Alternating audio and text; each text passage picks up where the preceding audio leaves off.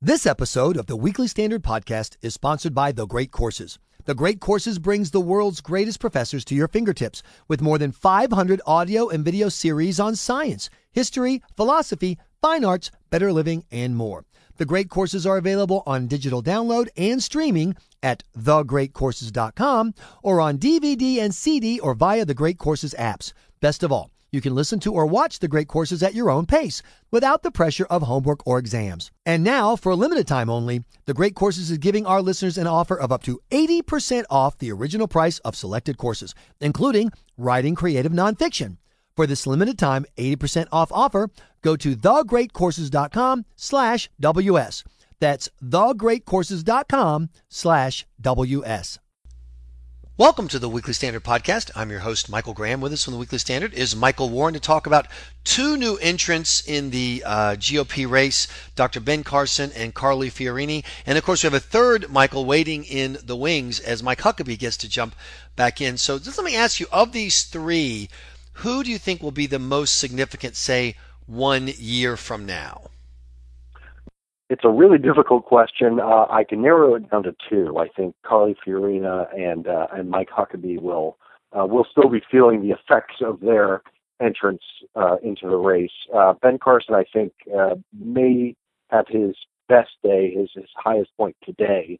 I think he's going to really struggle as a candidate, and we could see that from the video that he put out announcing it. It was entirely substanceless.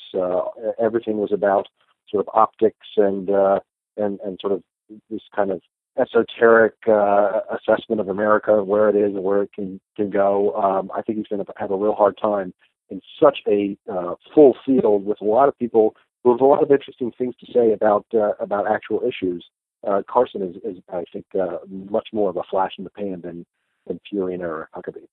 My mom is a longtime Christian Coalition activist in South Carolina, thinks Ben Carson's a great guy. When he appears on TV, she scoots up in her chair to listen. And then when you ask her about president, she goes, "Are you kidding me? No, I'm not. I'm looking at five other guys." Isn't that kind of the Ben Carson downfall? Everybody likes him, but very few people are serious about saying President of the United States, Dr. Ben Carson. I think that's right. He's certainly aspirational. On a Weekly Standard cruise I went on a year and a half ago, everybody was talking about Ben Carson. Please, tell us that Ben Carson is going to be the next president of the United States. But I think as people learn a bit more about him and maybe hear a little more of the things he says and maybe the inartful way he says certain things, always comparing what the president does to Nazi Germany, I think it's problematic. And again, I can't emphasize enough how this big Republican field with a lot of qualified candidates makes it more difficult for someone like Ben Carson to break through because there's just too many other options. And you could see it this week. I mean, having Fiorina, having Mike Huckabee jump in the race the same week as Ben Carson, I think underscores the fact that this is a very qualified field and makes it difficult for the kind of novelty candidate of as a retired neurosurgeon and conservative folk hero to really emerge. But I can hear retired neurosurgeons across America, Michael Warren, going, "But wait a minute, how is Carly Fiorina any different? Isn't she essentially just another novelty candidate? She's never held office either. She comes from the private sector too. Why are you dismissing one and not the other?" I think that's a good question, and maybe I should be a little more bearish on Carly Fiorina. I wrote a piece about her for the Weekly Standard and spent some time with her in New Hampshire. And I suppose I was just struck by the way that she had sort of a command of issues. Again, as sort of a look at the contrast between Fiorina and Ben Carson.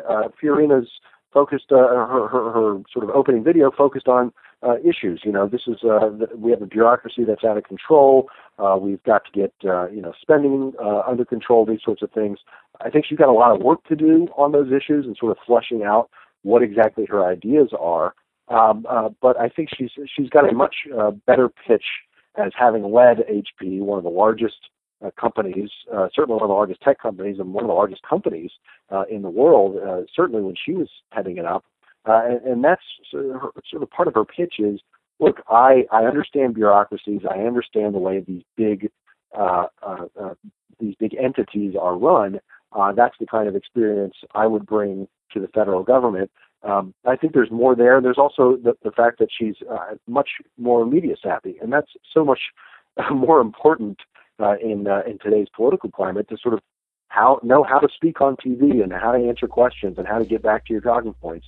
I think Ben Carson struggles from that, whereas Carla Fiorina, having run for the Senate in 2010, having been around politics, she was on the McCain campaign. She maybe has a little more experience and knowledge. But again, look, she still has a really uphill climb if she wants to be the president of the United States. Okay, upsides and downsides. Here's downside number one to me that seems very dominant, which is that she's going to be a victim of the reverse Obama takedown, which is we had a guy who was really, really good at politics, who's been, as many people agree, bad to awful as president. And I think one of the lessons that a lot of people, Republicans in particular, are learning is the lesson that I've been preaching for a couple of years now, Michael, which is the Frank Underwood lesson. You need someone who knows how to play the game. Just being smart isn't good enough. Playing politics smart is required, as President Obama has shown, in order to get elected. And I think a lot of people would say, I don't know that I want to put my eggs in the basket of for practical purposes, first-time candidate, never held office, even though she has an impressive resume in private sector. Having seen what Obama has shown us, we've got to learn the lesson. We need a politician in this race.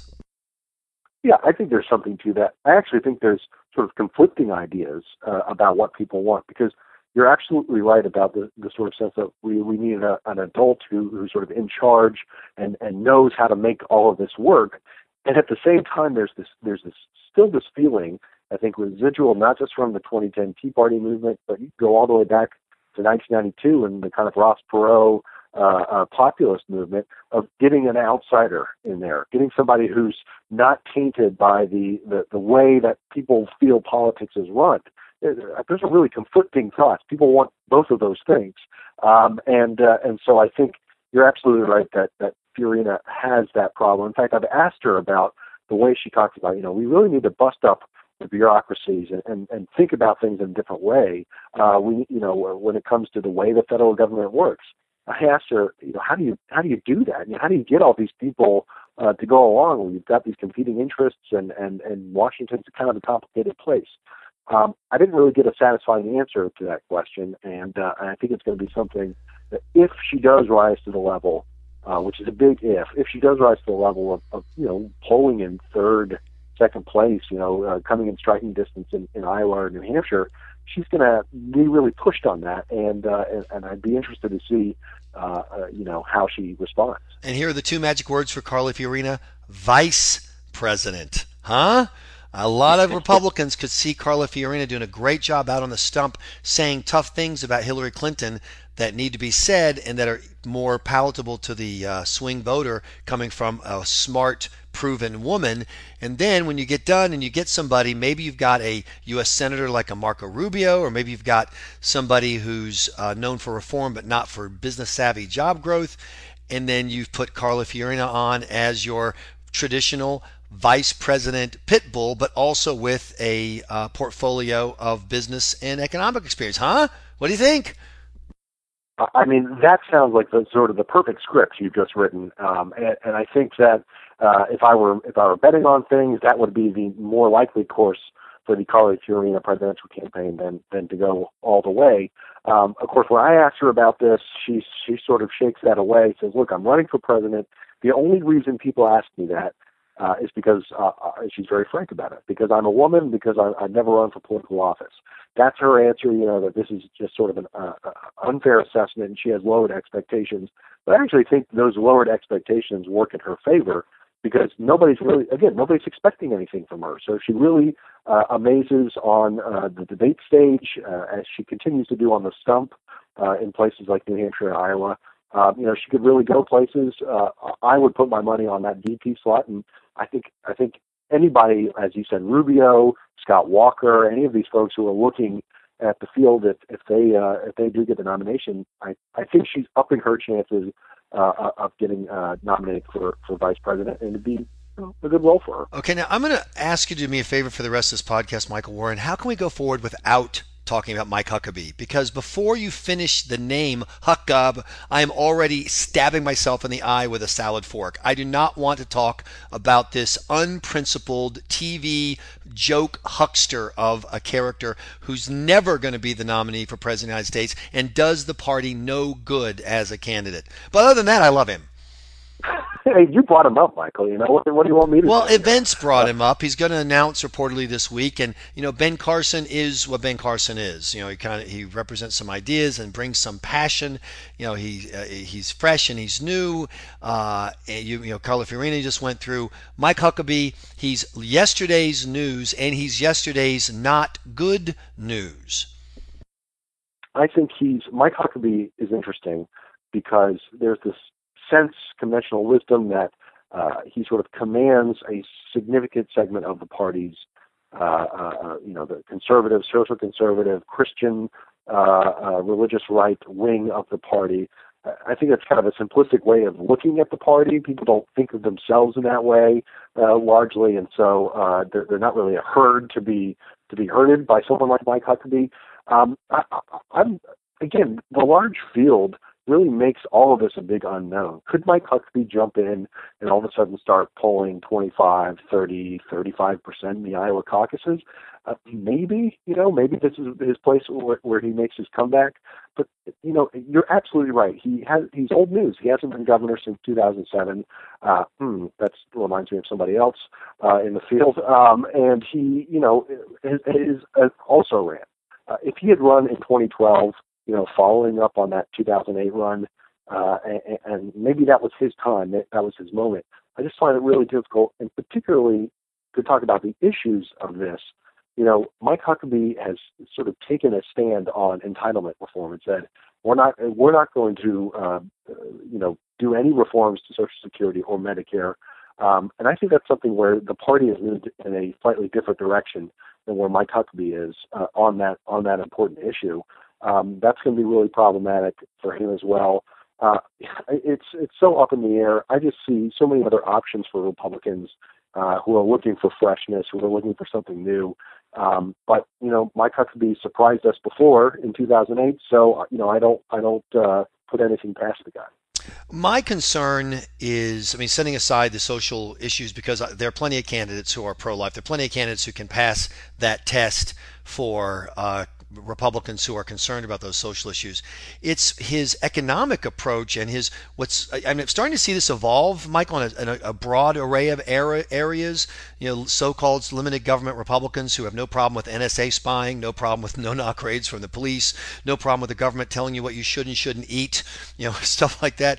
And I think he's kind of the closest I've seen at the national level, kind of an embodiment of Big Brother conservatism. And I don't know if industrial policy, from the top, let me tell you where the money should go, and lifestyle policy from the top, let me tell you, what you should eat and how you should spend your time, is really the flavor of the Republican Party at this moment. And I know that it's the flavor of Republicanism that a lot of voters, 40 and younger in particular, find unattractive. Yeah, I think there's a lot of truth to that. I actually think that Mike Huckabee really hasn't thought about those issues as much, or maybe even care so much about those kind of issues. And so perhaps that's why he says the things that he does. Look, he was not a right-wing governor of Arkansas. Arkansas was a traditionally Democratic state when he was governor in the 90s and first half of the 2000s, and he was really running more as a sort of center-right, really running the state as a center-right Republican, and not a rock-ribbed conservative. So none of that is really surprising that he takes those views. And again, it's a generational thing. You've got people who are from the previous generation of Republican stars, and Mike Huckabee's one of them. There's just so many other options here for Republicans. I think they'll listen to Mike Huckabee more than they might listen to, say, Rick Santorum. But they're also going to be. Look, this is what I was struck by in New Hampshire.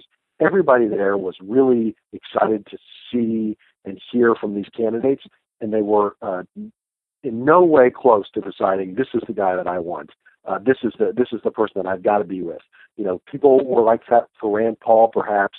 but really for nobody else. I think there's a lot of openness in a way that there hasn't been in a Republican primary in a long time. And I actually think that bodes poorly for Mike Huckabee and bodes really well for some of these untested, fresher faces. Michael Warren with the Weekly Standard, thanks so much for your time. I appreciate it. Thanks, Michael. And don't tell Governor Huckabee all the mean things I said about him, okay? Because I meant them in love. I really did. Thank you. You've been listening to the Weekly Standard podcast. Please be sure to check weeklystandard.com regularly for podcast updates. I'm your host, Michael Graham.